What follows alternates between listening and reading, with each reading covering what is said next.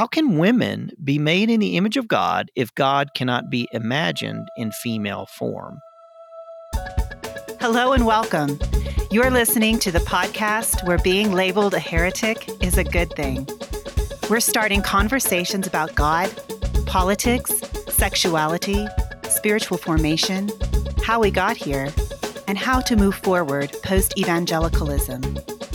Nothing is off limits in our conversations with scholars, seekers, activists, and writers in our quest to uncover the heart of faith. Welcome to Holy Heretics.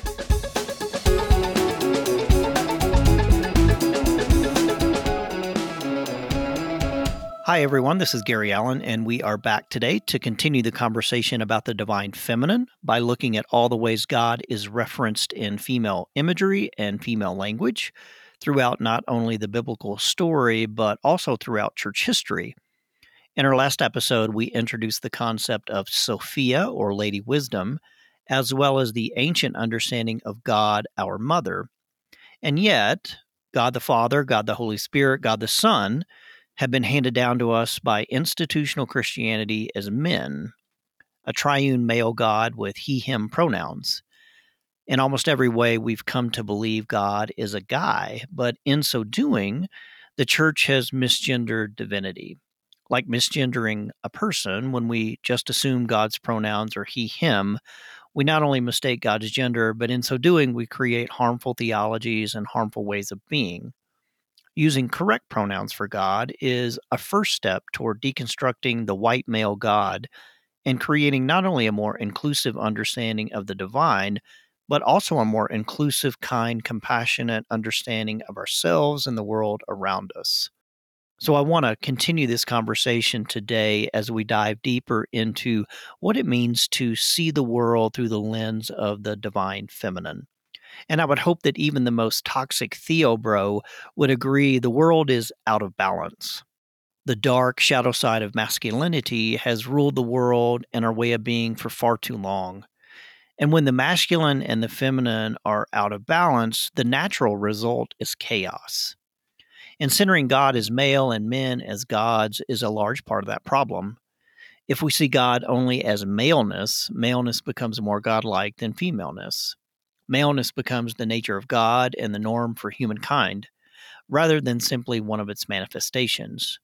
In short, and we've quoted this on social media lately, as Mary Daly wrote, if God is male, the male is God.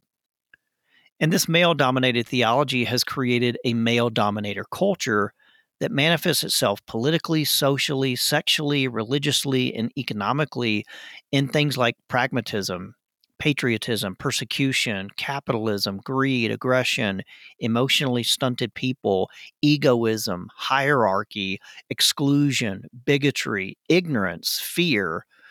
And all of these things that are male attributes, or at least toxic understandings of male attributes, has the planet on the precipice of total destruction. Just about everything we see and participate in today stems from an understanding that God is a guy, and that men and the way men think and see and act should be the default mechanism for everyone. And whether it's a failure to steward the planet, raping the planet of her natural resources, the ongoing male threat of war, or the hierarchical way in which social life is structured, this male God has created a male-dominated world, and in many ways it's killing us, especially women, especially the other, especially the marginalized. Institutionalizing God, as the church has done, as a guy has resulted in a patriarchal world where 1/5 of women are sexually abused as children, where 61 million girls are missing due to infanticide, neglect, and abortion, where 10,000 girls become child brides every day, where 2/3 of the illiterate adults on the planet are women, where 1 in 3 women have experienced some form of physical violence, where 1 in 7 women have been injured by partner physical violence, or where 19.3 million women have been stalked in their lifetime. If you are a woman, I'm sure these stats not only resonate you, but my guess is many of you have been the victim of some of these things. Rosemary Radford Ruther wrote, "Domination of women has provided a key link, both socially and symbolically, to the domination of earth. Hence the tendency in patriarchal cultures to link women with earth, matter, and nature, while identifying males with sky, intellect, and transcendent spirit. And even if we threw all those horrible stats out, even if the only impact of the male god was the silencing of women, it still makes women, in the best case scenario, invisible in our churches, in our homes, and even in our places of work. As Sister Joan Chittister writes in her book Women's Strength, the symbolic evidence of women's invisibility in the human race is most clear perhaps in her suppression, her camouflage, her negation, even in language. Women are subsumed, excised, erased by male pronouns, by male terminology, by male prayers about brotherhood and brethren, even and always by exclusively male images of God. The tradition that will call God spirit, rock, key door, wind, and bird will never ever call God mother. So much for the creative womb of God, so much for the I who am, so much for let us make human beings in our image, male and female, let us make them all. What kind of spirituality is that? To take the position that using two pronouns for the human race is not important in a culture that has 30 words for car, multiple words for flowers, and dozens of words for dog breeds is to say that women aren't important. And yet, there has always been a vocal minority recognizing the many pronouns for God, including he, him, she, her, and they, them. And this is partly because God does not have a gender. God transcends our limited understanding of gender as well as our dualistic approach to gender. Thomas Aquinas, who was an influential 13th century Catholic theologian, asserted that individuals can talk about God in ways that are true but always inadequate. Aquinas explained that our language about God affirms something about God, yet God is always beyond that which we can express through language. We talk about truths about God in human terms and constructs, but since God is mystery, God is always beyond those categories. It's also important to realize all language about God is ultimately metaphorical, but our metaphors for God matter. One of the most ancient metaphorical understandings and expressions of divinity is seen in the metaphor God as womb of the world. And speaking of God as the womb from which we are all created from, this is linked in the Hebrew scriptures to the idea of compassion. Compassion and womb go together. From Marcus Borg's book, Meeting Jesus Again for the First Time, he shares this insight into the interconnection between God's womb-like nature and God's compassion.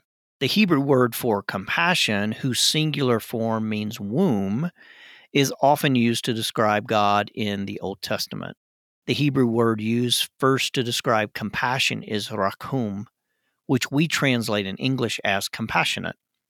The noun, verb, and adjective form of this word are all related to the Hebrew word for womb, which is rakim. Now, this direct link between compassion and womb draws out the nurturing feminine side of God.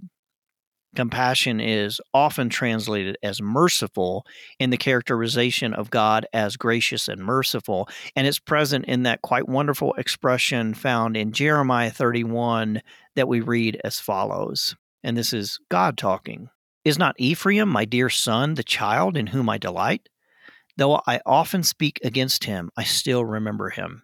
Therefore my heart yearns for him. I have great compassion for him, declares the Lord. The Hebrew Bible speaks frequently of God as compassionate, with resonances of womb close to hand. And we fast forward then to the New Testament, where Jesus references the compassion of God, and he seems to trump the phrase, and we all remember it from our evangelical childhoods, be holy as I am holy. Jesus replaces that phrase with be compassionate as God is compassionate, or to translate it with this new link, be womb-like as God is womb-like. For Jesus, compassion is the central quality of God. To say that God is compassionate is to say that God is like a womb. And what does it suggest to say that God is like a womb? Well, it's metaphoric, it's evocative, but the phrase and its associative image provocatively suggest a number of connotations. Like a womb, God is the one who gives birth to all of us. She is the mother who gives birth to the world. And just like a mother loves the children of her womb and feels for the children of her womb, so God loves us and feels for us for all of her children. And in a sense, like a womb means compassionate. And it hints at the nuances of giving life, of nourishing, of caring, of perhaps even embracing and encompassing our nurturing aspects as human beings as well. And for Jesus, this is what God is like. God is womb like, God is compassionate. And therefore, to complete this imitatio Deo, to be compassionate as God is compassionate, is for us to be like a womb, or to be like God as womb like. It is to feel as God feels and to act as God acts in a life giving, nourishing, and protective way. So, for us to be called to be compassionate is what it means in the New Testament by this somewhat more abstract command to love. Compassion and love go together in the same way that compassion and being womb like go together. And for Jesus, compassion is this central quality of life, faithful to God, who is the author and source of compassion. And God is womb like is just one of the many female images of divinity that we find in Scripture. The Genesis narratives show us that divine image is manifest in male and female form. Genesis 1 declares God created human beings in his own image. In the image of God, he created them male and female. So, here at the very beginning of the biblical text, we get a glimpse of the totality of God, balanced eternally with divine masculine and divine feminine attributes. To reference Borg again in his book, The God We Never Knew, he candidly wonders, how can women be made in the image of God if God cannot be imagined in female form? The Hebrew scriptures then unfold post Genesis 1, giving us a glimpse of God as a gentle and compassionate caregiver. God is described as a birthing mother who formed Israel in her womb. In Deuteronomy, we read, "You forget the rock who begot you, unmindful of the God who gave you birth." Isaiah quotes God as saying, "I groan like a woman in labor. I will gasp and pant." And later on in Isaiah, he gives us an even more explicit understanding of God as mother. Can a mother forget the baby at her breast and have no compassion on the child she has born?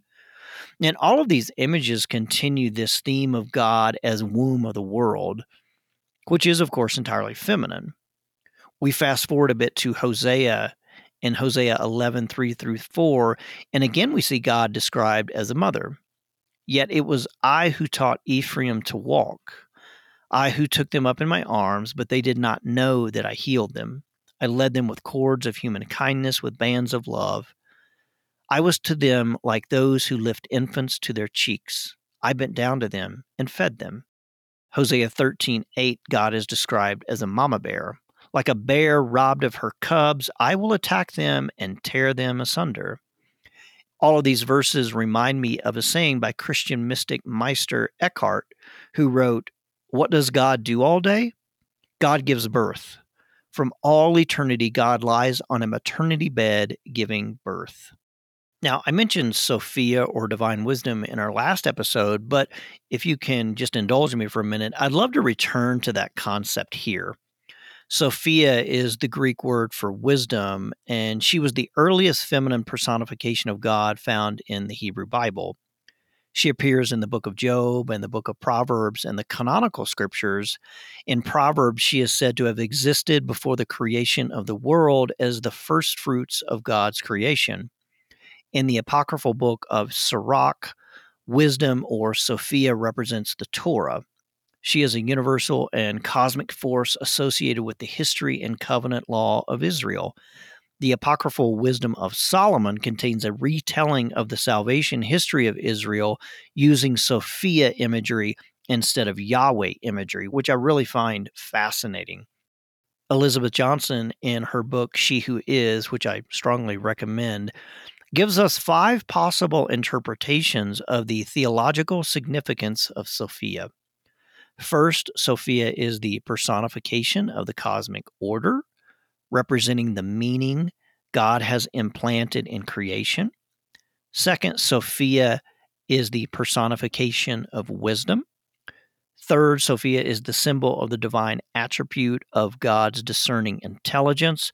Fourth, she is a quasi-independent divine mediator between the material world and a totally transcendent God. I really like that. Sophia as this mediator between worlds, someone that enlightens us and introduces us to God, God so far removed from us. And then fifth, Sophia is the female personification of God's own being in creative and saving involvement in the world. You might remember from our previous episode, we first meet Sophia or Lady Wisdom in Proverbs, where she cries out, "You, my God, created me when your purpose first unfolded, before the oldest of your works. From everlasting I was firmly set. From the beginning, before earth came into being, the deep was not when I was born. There were no springs to gush with water before the mountains were settled. Before the hills, I came to birth. Before you made the earth, the countryside, or the first grains of the world's dust, when you fixed the heavens firm, I, Sophia, was there. When you drew a ring on the surface of the deep, when you thickened the clouds above and fixed fast the springs of the deep, when you assigned the sea its boundaries so the waters could not disobey you, and when you laid the foundations of the earth, I was by your side as a unique craftswoman, delighting you day after day, at play everywhere in the world, delighted to be among the human family." I love that translation. Sophia is seen participating with God in the creation of all things. And some of the early church fathers associated Sophia with Christ. But here in Proverbs, Lady Wisdom speaks and says, "I was with God in the beginning of all things." In Genesis, when we read, "Let us make man in our own image," one way to interpret that, in our own image, is that God is kind of looking at Sophia and saying, "Lady Wisdom, Sophia, let you and I create man and woman in our image, male and female." So Sophia is the first of God's works, God's female companion in the creation of the cosmos. And I must admit, this concept is mysterious. It's hard to define. It's even quite honestly hard to understand. We see Sophia again in the Book of Wisdom or the Wisdom of Solomon, which is a Jewish work written in Greek and most likely composed in Alexandria, Egypt, where there was a growing esoteric, mystical version of Christianity. And the wisdom of Solomon has generally been dated to the mid-first century. And in it we read, "For she, wisdom Sophia, is a reflection of eternal light, a spotless mirror of the working of God, and an image of God's goodness." The first person to develop the persona of Sophia as this divine feminine nature and co-creator with God was Philo of Alexandria, who happened to be a contemporary of St. Paul. And though Sophia and Sophiology is, again, difficult to pin down or describe, for German theologian Jacob Bohm, Sophia is a distinct personification of the divine feminine. She is one who is structurally different from the Christ and necessary for the birth of the Trinity. For Bohm, Sophia serves as the bond between creator and creation. And Greek philosophy saw Sophia as the goddess of wisdom, as the creative power that formed the cosmos out of original chaos. There is also a direct link between Sophia and the universal Christ. I mentioned the Alexandrian church earlier, but many of the Alexandrian fathers noticed how Paul described the Christ in Sophianic terms as the wisdom of God and the image of the invisible God, this Christ figure who was the firstborn of all creation. Alexandrian Christology developed from this a long tradition of seeing Sophia as the pre-creation of Christ, or even linked together with the Logos. Father Richard Rohr helps us kind of unpack this difficult conversation and this fascinating link between Sophia and Logos or Sophia and the universal Christ. He says, in the first chapter of John, what the author says about the Word of God was also said about Sophia in the Jewish tradition. This was seen in Proverbs 8. Sophia says she was with God in the very beginning, before all his created works. And in John, we read that the Word or the Logos was with God and was God. Just as the Word was with God and was God, so Sophia was with God and potentially was God. And so when John writes that the Word became flesh and dwelt among us as Jesus, he could just as well have said that Sophia became flesh and dwelt among us as Jesus, giving Jesus this eternal, universal, divine, feminine nature. Jesus seems to be, at least to us, the wisdom or Sophia of God incarnate. And so, although we know Jesus historically as a man, the nature behind his work and teaching and ministry was feminine, was linked to this Logos and Sophia. And we not only see the divine feminine in all of these biblical accounts, but honestly throughout the rest of church history. According to the writers of the Braided Way, there has always been a goddess in Christianity, but she has been hidden for long enough. Veneration of the Divine Mother continued in pockets of Christian groups who weren't completely wiped out by Roman imperial Christianity. Communities like the Gnostics, the Essenes, the Cathars, the Celtic Christians, the Templars, the Rosicrucians, and other mystics kept that underground stream from trickling out and kept the flame of the goddess burning into the 21st century. In the oldest stories of many lands, the creative, generative essence of the universe is female. Even Jesus spoke of the goddess often, but the books that mention it, unsurprisingly, weren't included in the Bible or were mistranslated to edit out the goddess. The church wanted to keep patriarchal control and remove the goddess from Christianity, and yet today she's being revealed. One example way back from church history involves 14th century English mystic Julian of Norwich, who lived from 1342 to 1416. In her book, The Revelations of Divine Love, which is widely acknowledged, by the way, as one of the great classics of the spiritual life, Julian is thought to have been the first woman to write a book in English which has survived, which is kind of a cool tidbit. Julian's Revelations of Divine Love is based on a series of 16 visions she received on May 8th, 1373. She was lying on what she thought at the time was her deathbed when suddenly she saw Christ bleeding in front of her.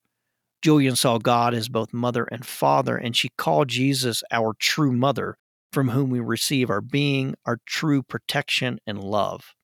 In chapter 59, she writes, our highest Father, God Almighty, who is being, has always known us and loved us. Because of this knowledge, through his marvelous and deep charity and with unanimous consent of the Blessed Trinity, he wanted the second person to be our mother, our brother, our Savior. It is thus logical that God, being our Father, be also our mother. Our Father desires, our mother operates, and our good Lord, the Holy Ghost, confirms. We are thus well advised to love our God, through whom we have our being. And then she goes on to say, Jesus Christ, therefore, who himself overcame evil with good, is our true mother. We receive from mother, and this is where his maternity starts. And when it comes the gentle protection and guard of love, which will never cease to surround us. Just as God is our Father, so God is also our mother. Another medieval mystic was respected abbess Hildegard of Bingen, and she imagined the feminine side of God in her artistry and in her writings, and she had a vision in which she encountered the divine feminine, and she describes it this way. I heard a voice speaking to me. The young woman whom you see is love. She has her tent in eternity. It was love which was the source of this creation in the beginning when God said, let it be. And it was. As though in the blinking of an eye, the whole creation was formed through love. The young woman is radiant in such a clear, lightning like brilliance of countenance that you can't fully look at her. She holds the sun and moon in her right hand and embraces them tenderly. The whole of creation calls this maiden Lady. And even dating back to the Middle Ages, Hildegard recognized that when women come into their own, there will be an end to the power over dynamics that have blighted the planet. Instead of the reigning powers of patriarchy, it's only the integration of a healthy sacred masculine and a resurrected divine feminine that can save us from our destructive ways. So, as you can see, the divine feminine has always been here with us in her tenderness and her veracity. She is pictured as gentle as a dove and as savage as a mama bear. She is our birthing mother. She is our protector. She is divine wisdom, who was with God in the very beginning. She is linked to the Christ or Logos, who was with God and is God. And honestly, no matter what religious tradition you find yourself a part of, she's there. She's here. Seeing the ultimate source of our being as mother unites the entire human race. She frees us from this competition with one another or with resources. She frees us from warring with one another or devising structures and systems of hierarchy and domination and oppression. To see God as mother is to see one another as brother and sisters of the same source. So I'd like to close with just some additional words from Anne Baring as she pleads, as part of awakening to the presence of the divine feminine, it is surely time for women of every nation, religion, and ethnic group to say, enough is enough. There must be an end to this slaughter, rape, and interminable suffering. There is another way forward. And this way forward is calling to us from this long silenced voice of the feminine that is needed to heal the wasteland of our world, the current state of the planet, and the lives of billions of men, women, and children that are blighted or destroyed by human cruelty, greed, pragmatism, and ignorance. Centuries of conflict between nations, religions, and ethnic groups have brought us to the present time when we must find a way of transcending this archaic pattern of behavior built on and patterned after the male god. Otherwise, we honestly risk destroying the planet. Will we choose to imitate the patterns of our patriarchal past? Or can we embrace the truly immense transformation of consciousness we will need to make it if we wish to forge a different future for coming generations?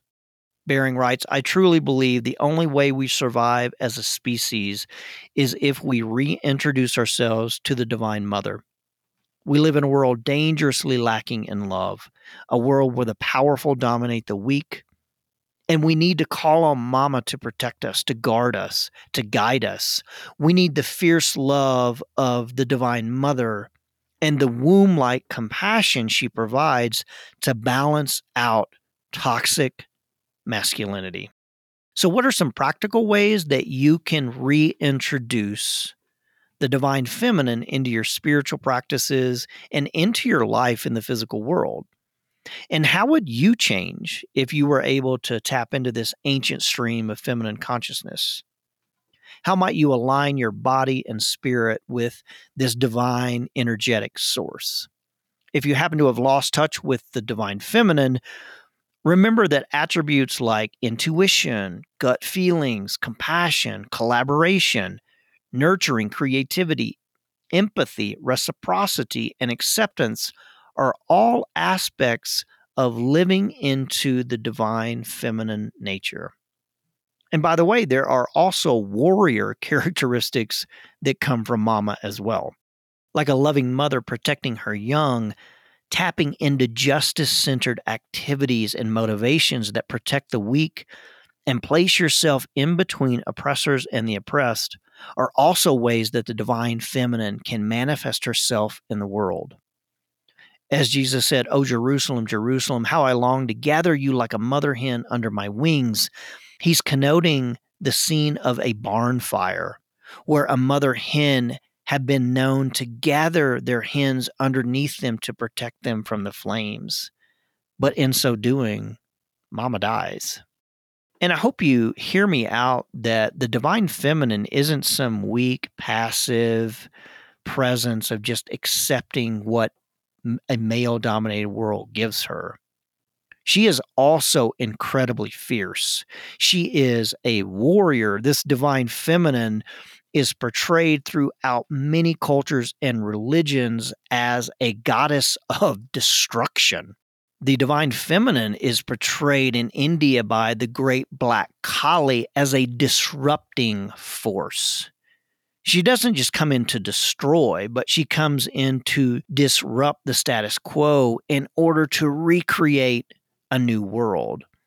And in the process, what she destroys is sin and arrogance and decayed systems of oppression. So just know that this female energy isn't necessarily limited just to women. Anyone can live into this source of our being as we tap into these attributes. For too long, our world has been dominated by the shadow side of masculinity, and it's a force preoccupied with having power over or hierarchy. And when masculine energy became corrupt, at the fall, when it overshadowed and outbalanced the divine feminine, what it did was it created a toxic patriarchal society based on domination and control, and eventually it's going to kill us. It's past time to bring the divine feminine out of the shadows and into the light, out from only the mystic corners of Christianity and into mainstream faith. So I hope those of us in the deconstruction community can lean into reimagining God as feminine, using God's pronouns correctly, and living into those divine sources of female energy. And I'll leave you with a word from Hildegard of Bingen, who said of Lady Wisdom, our divine mother, "She is so bright and glorious that you cannot look at her face or her garments for the splendor with which she shines. For she is terrible with the terror of the avenging lightning and gentle with the goodness of the bright sun. And both her terror and her gentleness are incomprehensible to humans. But she is with everyone and in everyone. And so beautiful is her secret that no person can know the sweetness with which she sustains people and spares them in inscrutable mercy." Hey, thanks for joining me as we talk about this two-part conversation about the divine feminine. We are almost finished with season 3. We have a couple of more interviews before we give it a wrap for the summer. But in the interim, we would love to encourage you to join us on Patreon. We are kind of in a financial crisis, if you will, here at Holy Heretics. I don't want to use that word overtly or to scare people, but we could use your help to continue into season 4 and into the future as we continue to carve out this sacred space. So if you would like to join us at any level on Patreon, you can go to patreon.com/holyheretics, and there you will see our Liminal Spaces e-newsletter. You'll see our online course, Making Sense of the Bible Post-Deconstruction. You'll receive every podcast episode a few days early. And you'll also just join our community of friends and partners walking this sacred pilgrim way. So thanks for considering that. And I look forward to seeing you next time. Thank you for joining us. This episode was produced by the Sophia Society and written by Gary Allen Taylor. Music is by Faith in Foxholes. If you need more resources to guide your spiritual journey, head to sophiasociety.org for articles, resources, and our free ebook on faith deconstruction. And before we go, will you consider joining us on Patreon? Your partnership allows us to continue creating this sacred space for seekers like you. By becoming a patron, you gain early access to each podcast episode, as well as premium content and an exclusive invitation to join our monthly online community. Simply sign up at patreon.com/holyheretics. See you next time.